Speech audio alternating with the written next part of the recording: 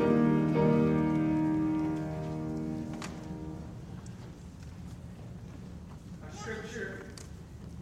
scripture this morning is Genesis 1 through 3. It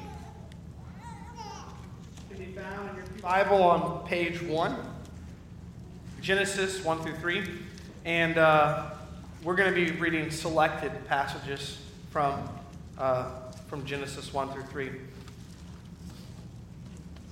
that are pertinent to our topic this morning.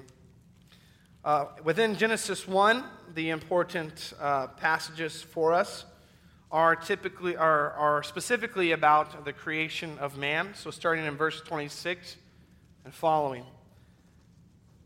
Then God said, "Let us make man in our image, in our likeness, and let them rule over the fish of the sea and the birds of the air, over the livestock, over all the earth, and over all the creatures that move along the ground."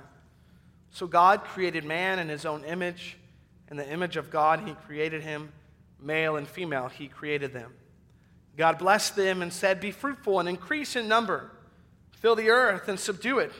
Rule over the fish of the sea and the birds of the air and over every living creature that moves on the ground." In verse 31 also, God saw all that he had made, and it was very good.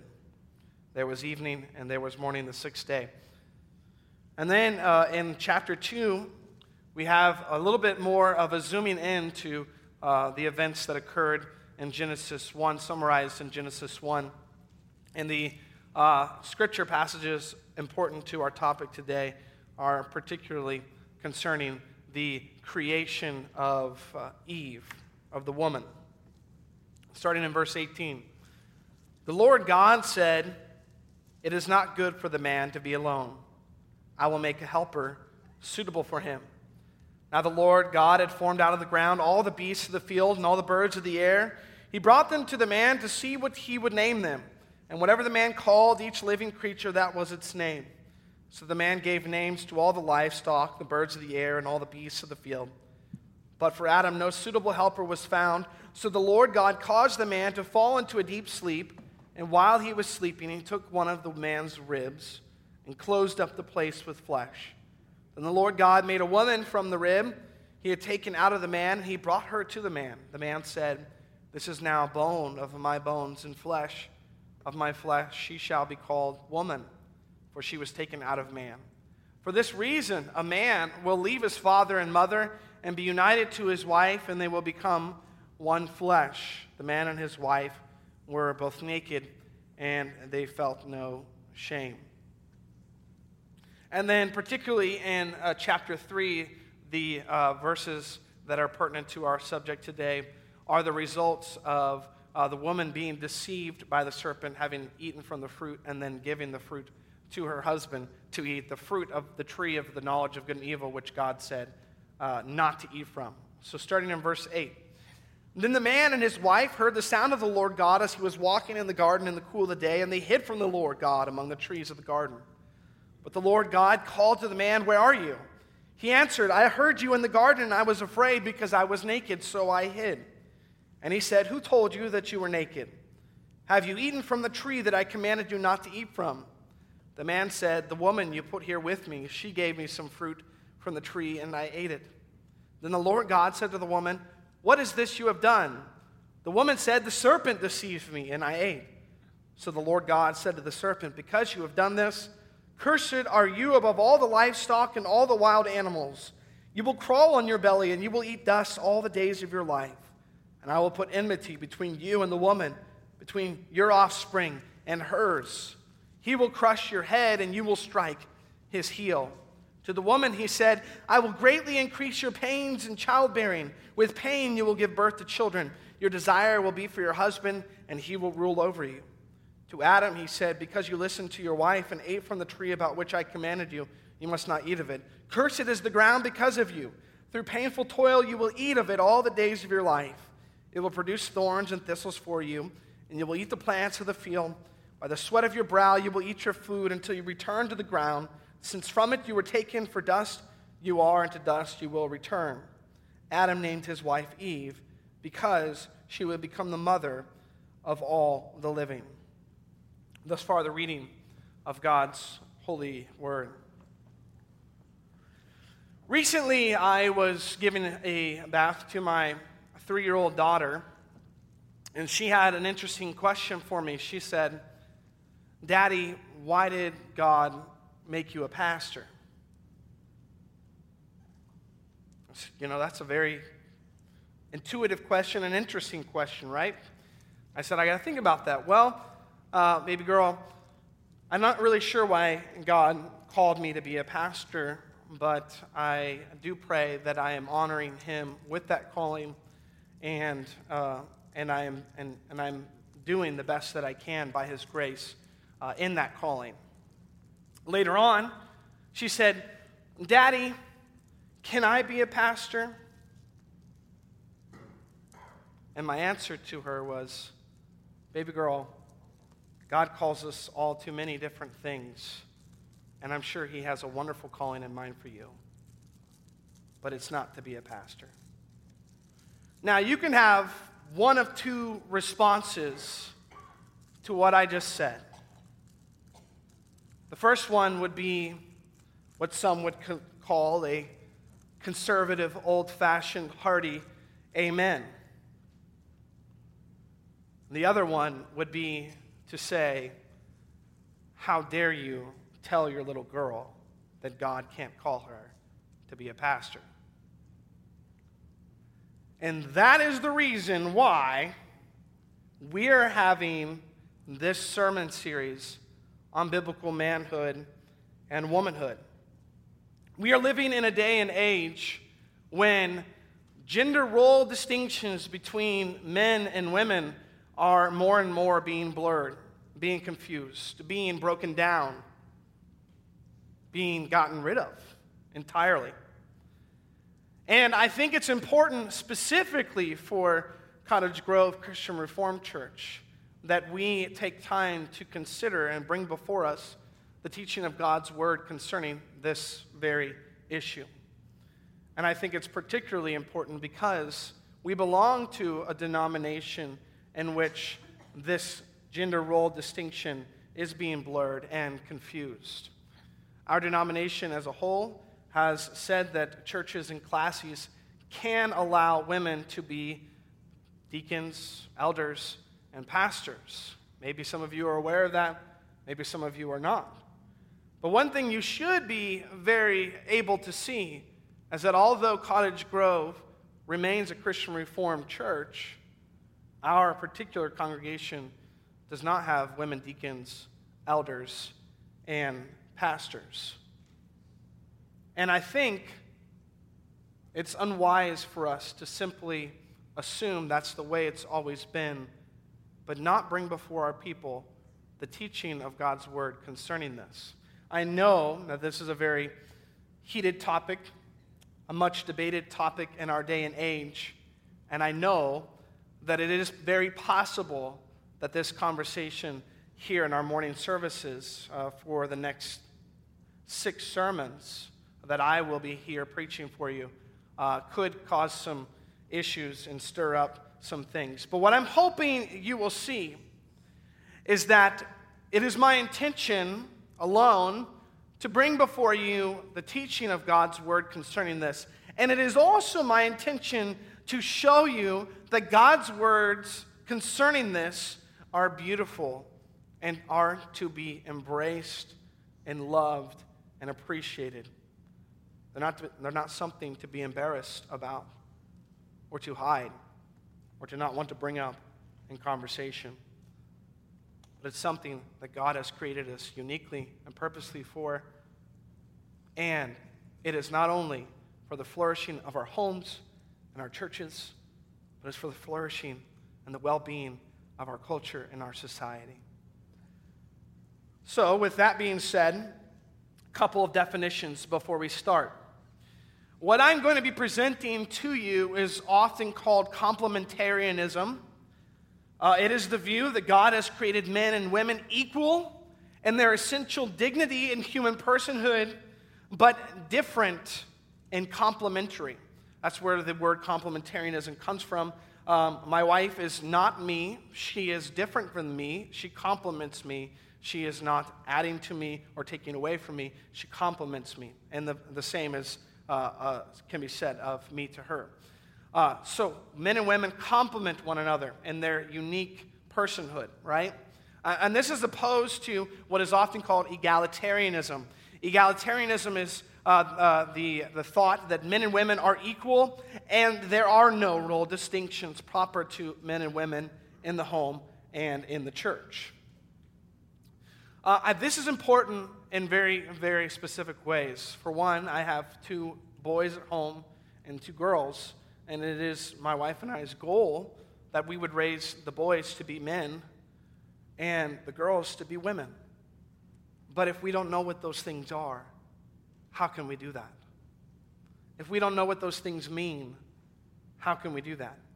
And with all the talk about toxic masculinity and #MeToo movement that's going on in our day and age, it is adamant that we look to God's Word as our guide in this area, concerning this area.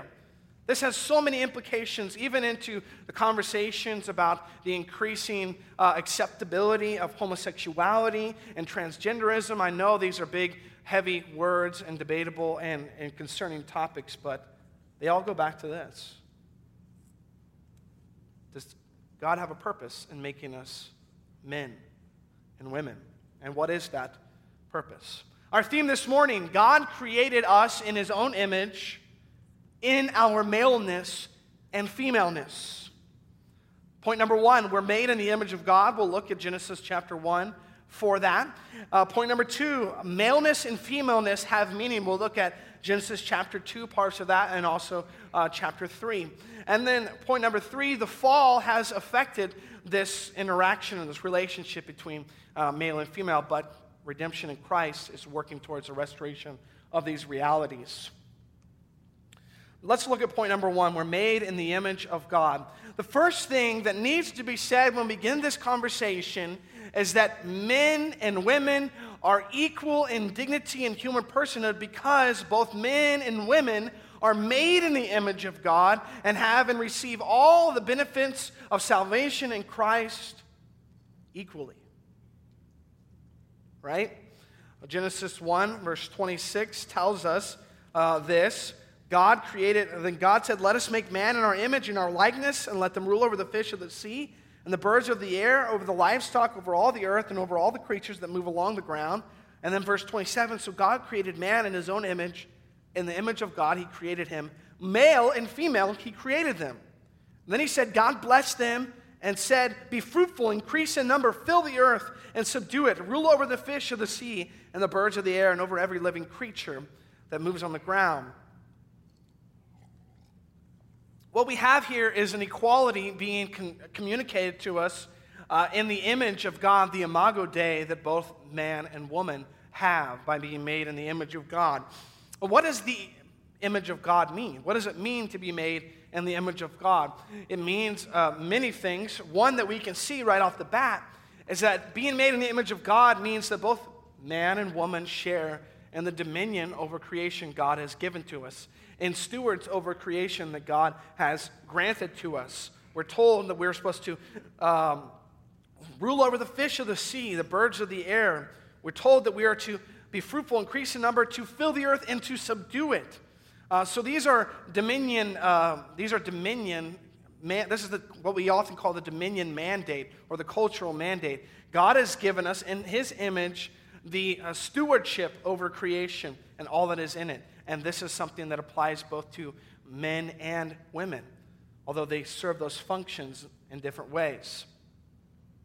Another thing that the image of God means is that we are relational creatures. We obviously see that in Genesis 2, the reality that God says it's not good for man to be alone. So Eve is created. We're relational not only with each other, but we are also relational with God. We're created to have a relationship with Him, to communicate with Him, to walk in the garden with Him as Adam and Eve did, to be able to have face-to-face communication with God, to be able to relate with God. But we also reflect the image of God in various ways that we have. We're logical, we think, we love, we are called to be righteous and holy as he is holy. These are what theologians often call the communicable attributes of God. We share those with God, not in the same way, but we reflect them as if looking in a mirror, right? This is what it means to be made in the image of God. This is what it means. This is why we fight for human rights. This is why we fight for human dignity. This is why we believe inherently that abortion is evil and wrong, because all are made in the image of God. Every person has dignity, personal and respect. They should be treated as they have been made in the image of God, and both men and women share this. Both men and women share this. Men are not made slightly more in the image of God than women, as some may lead you to believe these arguments point toward. We're both made in the image of God, and that is why when we read chapters, verses in the scriptures like Galatians 3, and it breaks down the reality of this in Christ, that there's now no longer slave nor free, male nor female. What is being talked about there is not the breakdown of gender distinctions and home in the church and in the culture. What's being talked about there is that in Christ we all share in the benefits of union with him in the same way, and we all have salvation in Christ in the same way. Men are not saved more than women in Christ. Men are not made in the image of God more than women. Women are not made in the image of God more than men, vice versa. So we're made in the image of God. And I hope that this helps us see the equality that is being described by this position, which is so often underemphasized.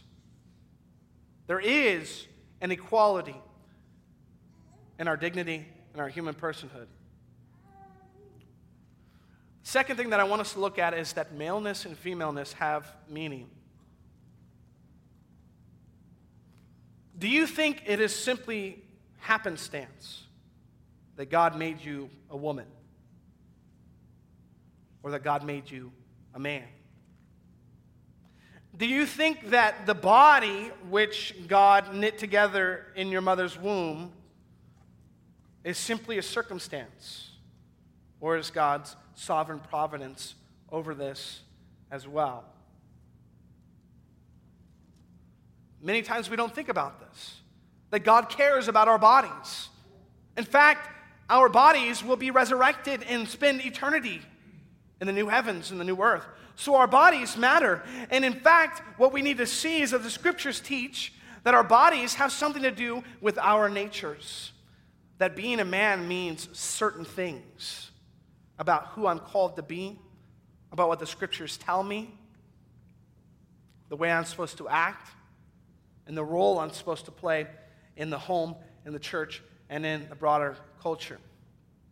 And that being a woman means the same thing. Like God created me a woman means something. It has meaning to it. It means that I am called to a certain kind of attitude, demeanor, that I am called to a certain role in the home, in the church, and in the broader culture, neither of which are more important than the other one. See, that's the lie, isn't it? The lie is that somehow the man's role is more important. God didn't say that. Nobody said that. Simply because I'm the one up here and everyone's looking at me does not mean that this role is less valuable than other roles. Think about the analogy Paul makes of the body. Every part matters, right? If anything, I'm the mouth. And Mark laughs at that, right? But every part of the body matters, and the important thing is that Christ is the head. Christ is the head. So what does the scripture today tell us about the meaning of maleness and femaleness? Well, what I want us to learn is that there is male authority, male headship. And you hear those words, and you might think to yourself, ooh, you kind of have that feeling, don't you? That reaction. You go, ooh, what's that mean? Because we have been so poisoned by what we would call male authority or male headship that has been distorted by sin in the world. Heavy-handedness and authoritarian and forceful male headship and a male authority, which is not what the Scripture prescribes for us. But it also describes female equality. Male authority and female equality. So I want us to look specifically at Genesis 3 about this. Before we get there, though, I want us to see that in Genesis 2, we see that this male authority is not a result of the sin, but is actually put in place before the fall in Genesis 3. So we have this idea of Adam naming the animals. Adam is naming these animals. He's not naming them Steve, Rob, all that. He's given them actual names. He's expressing what would kind of be the image of God, and God spoke, and it was, and he gave things meaning and name. And so Adam's kind of reflecting that by bringing all these animals before him and naming them all, right? He has this authority. He has this headship. He's placed in the garden to work it, right? And to subdue it and to tend it and to look over it. So Adam is there in the garden, right? And then Genesis 3, we see that the serpent comes. And the serpent begins to speak to the woman and to deceive the woman. We notice here an interesting fact. The woman says, but God did say, you must not eat fruit from the tree that is in the middle of the garden, and you must not touch it, or you will die. Interestingly enough, she's adding words to what God spoke to Adam. But Adam was the one who was meant to communicate to the woman what God had said to him. So maybe there is an error there. And then look further down, verse 6. When the woman saw that the fruit of the tree was good for food and pleasing to the eye and also desirable for gaining wisdom, she took some and ate it. She also gave some to her husband who was with her, and he ate it. What this is saying is that Adam is not on the other side of the garden while the serpent is lying to his wife, and then she brings some fruit all the way over to the other side of the garden and says, hey, eat some of this fruit. And he's just, a man and doesn't ask where it came from. That is not what is being communicated here. What is being communicated here is that Adam is right next to Eve, or the woman, his wife, as the serpent is lying to him. And if we know anything about covenant theology, we know that Adam is our representative. He is the federal head. It is his responsibility to crush the serpent as it enters the garden, and to not let the serpent lie to his wife and to lie about the words of God. He was supposed to tell the serpent the first time the serpent opened his mouth, get out of here, serpent. You're a liar. And do not speak to my wife in that way. That's Adam's role as the man. Protector, defender, provider, right? If you don't believe me, look at what happens in verse 8. Then the man and his wife heard the sound of the Lord God as he was walking in the garden in the cool of the day, and they hid from the Lord God among the trees of the garden. But the Lord God called to the man, where are you? Have you ever stopped and wondered why exactly it is that Genesis 3 is all about the fact that Eve listened to the serpent? The woman listened to the serpent. The woman was deceived. The woman ate from the tree of the knowledge of the good and evil. But it's the man God is looking for. It's the man.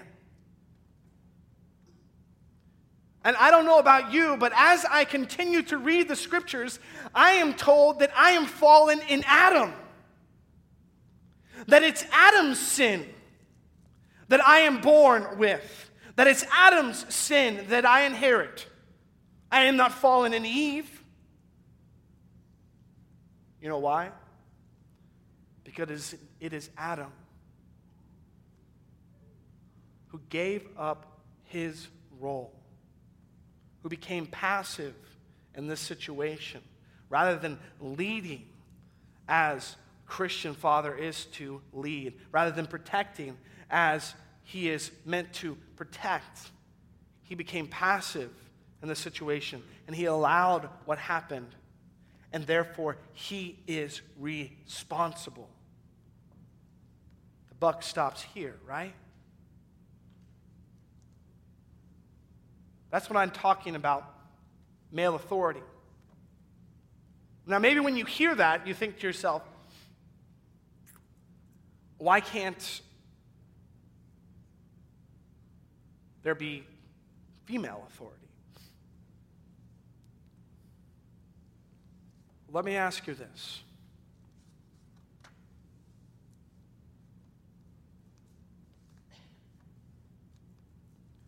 Do you believe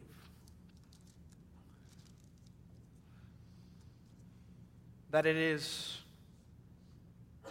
not a burden to carry the weight of responsibility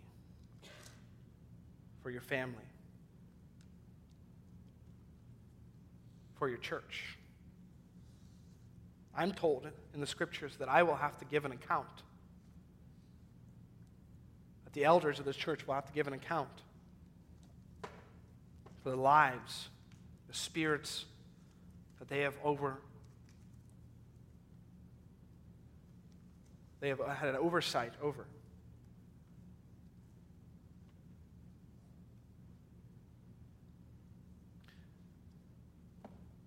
My personal feeling is that if I am truly a man, that I would desire to spare my wife from that. The burden of responsibility. That doesn't mean that women are not responsible for things and have leadership in various areas. They do. And it would be foolish for me to not seek advice and counsel from my wife in areas in which I know she is more qualified and better at. That's actually good leadership, isn't it? Not doing everything on your own, seeking counsel and advice from those who are more gifted. Male authority and female equality means that, yes, God has placed men in a position of leadership, but this leadership is meant to be humble. It is meant to be service-oriented. It is meant to be not heavy-handed, not harsh, not difficult. Female equality means equality in all that Christ has given to us in his benefits, but a different role to play, a role that is just as important and just as essential as the role that God calls men to play. We've already started to get into this, but I want to address the third thing, and that is the fall has affected this. The fall has introduced distortions into the relationships between men and women. For example, in the home, the husband's loving, humble headship tends to be replaced by domination or passivity. And then the wife's intelligent, willing submission, not forced submission, tends to be replaced by usurpation or servility. In the church, sin inclines men toward a worldly love of power or an abdication of spiritual responsibility, and inclines women to resist limitations on their roles or to neglect the use of their gifts in appropriate ministries. How can we know this? We can know that, one, our manhood and our womanhood are meaningful because the curses which God directs towards man and women are unique to their nature. And two, we're told in those curses something that helps us to see the tensions that are going to arise. The first thing I want us to see is that man, in verse 12, begins to push the blame, doesn't he? The woman you put here with me, she gave me some fruit from the tree. And then asking the woman, she said, the serpent deceived me and I ate. So the Lord God said to the serpent, because you have done this, the serpent is the one that gets the curse first. The serpent is the one who receives the curse first. And look at the curse. I will put enmity between you and the woman and between your offspring and hers, and he will crush your head and you will strike his heel. This is what is often called the proto-evangelion, the first gospel. The good news that although Eve was deceived in the garden, because she is the mother of all living, she will be the one who brings the Redeemer into the world, that the seed of the woman, and that is Jesus Christ, would crush the seed of the serpent and overcome evil and sin forever. Amen. So there is a redemption specific to the woman who was deceived in the garden. And I would say that is part of the reason why Paul says in 1 Timothy 2, a passage that we will eventually get to, a very controversial thing, where he says women will be saved through childbearing. It ties into this reality, and we'll explain that more as we go on. But to the woman he said, I will greatly increase your pains in childbearing. With pain you will give birth to children. Your desire will be for your husband, and he will rule over you. That specifically, your desire will be for your husband, and he will rule over you. What we need to understand is that there in the garden, Adam and Eve had the perfect marriage that was not tainted or distorted by sin. They were naked, and they felt no shame, and they were truly one with each other. And then now we're told her desire will be for her husband, and he will rule over you. It speaks of the fact that now Eve, in some way, is going to seek what God has given to her husband, and her husband, in response, is going to harshly rule over her, or heavy-handedly rule over her. And then to Adam, the punishment is unique and specific to his maleness as well. Cursed is the ground because of you. Through painful toil you will eat of it all the days of your life. It will produce thorns and thistles for you, and you will eat the plants of the field. By the sweat of your brow you will eat your food until you return to the ground, since from it you were taken. For dust you are, and to dust you will return.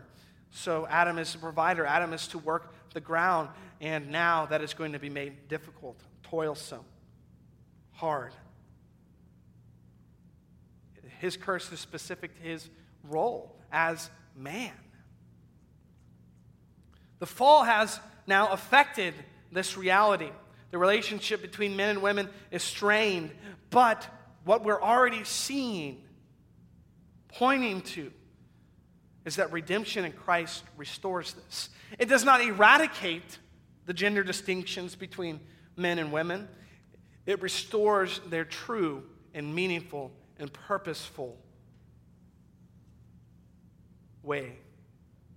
And we'll look at scriptures that speak to this reality. We'll look at Ephesians 5 as we move forward in this series. We'll look at scriptures like 1 Timothy 2 and the controversy about women being silent in church. We'll talk about the S word, submission. What does that mean? We're going to look at all these things together, and what I pray that we do as we go through this is that starting here at the basics, at the beginning, you will see something very, very specific. You'll see that this role of male authority or headship is given in the garden prior to the fall. It's not a result of the fall. That men and women are equal in human dignity and value because they're both made in the image of God and have the same salvation in Christ.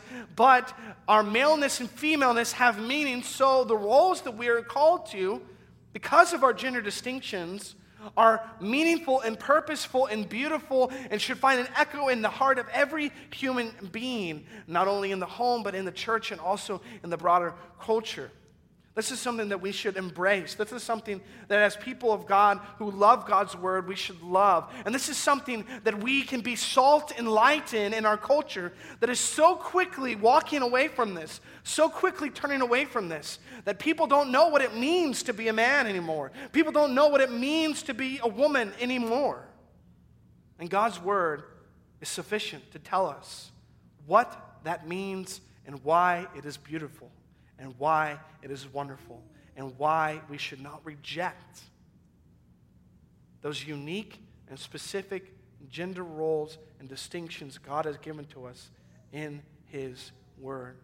People, as you look around at the culture and society that we are in today, I hope you see that one of the main reasons why we are watching our culture tear itself apart and turn inside out is because we have given up the God-given instructions and meaning that God has given to us in His Word for being uniquely male and uniquely female. This is God's word concerning the subject of biblical manhood and womanhood. And I pray as we continue to look at the scriptures together that you will see God's word is clear on this, and God's word is wonderful and beautiful concerning this. And I would encourage you, as we go through this series, that if you have questions, which I'm sure will arise, if you want more knowledge or resources, I would be glad to speak to you about this issue. I would be glad to answer questions about this issue, even if they are slightly aggravated and angry questions. I will be patient with you. I will tell you what I believe the Bible teaches concerning this. I'm inviting it. It's okay. And we will work through this. And over the next 5 Sundays that I have you here in the morning, we're going to be dealing with this topic of biblical manhood and womanhood and what it means for our homes, our churches, and the broader culture. So let's pray. Father God, we thank you for your word.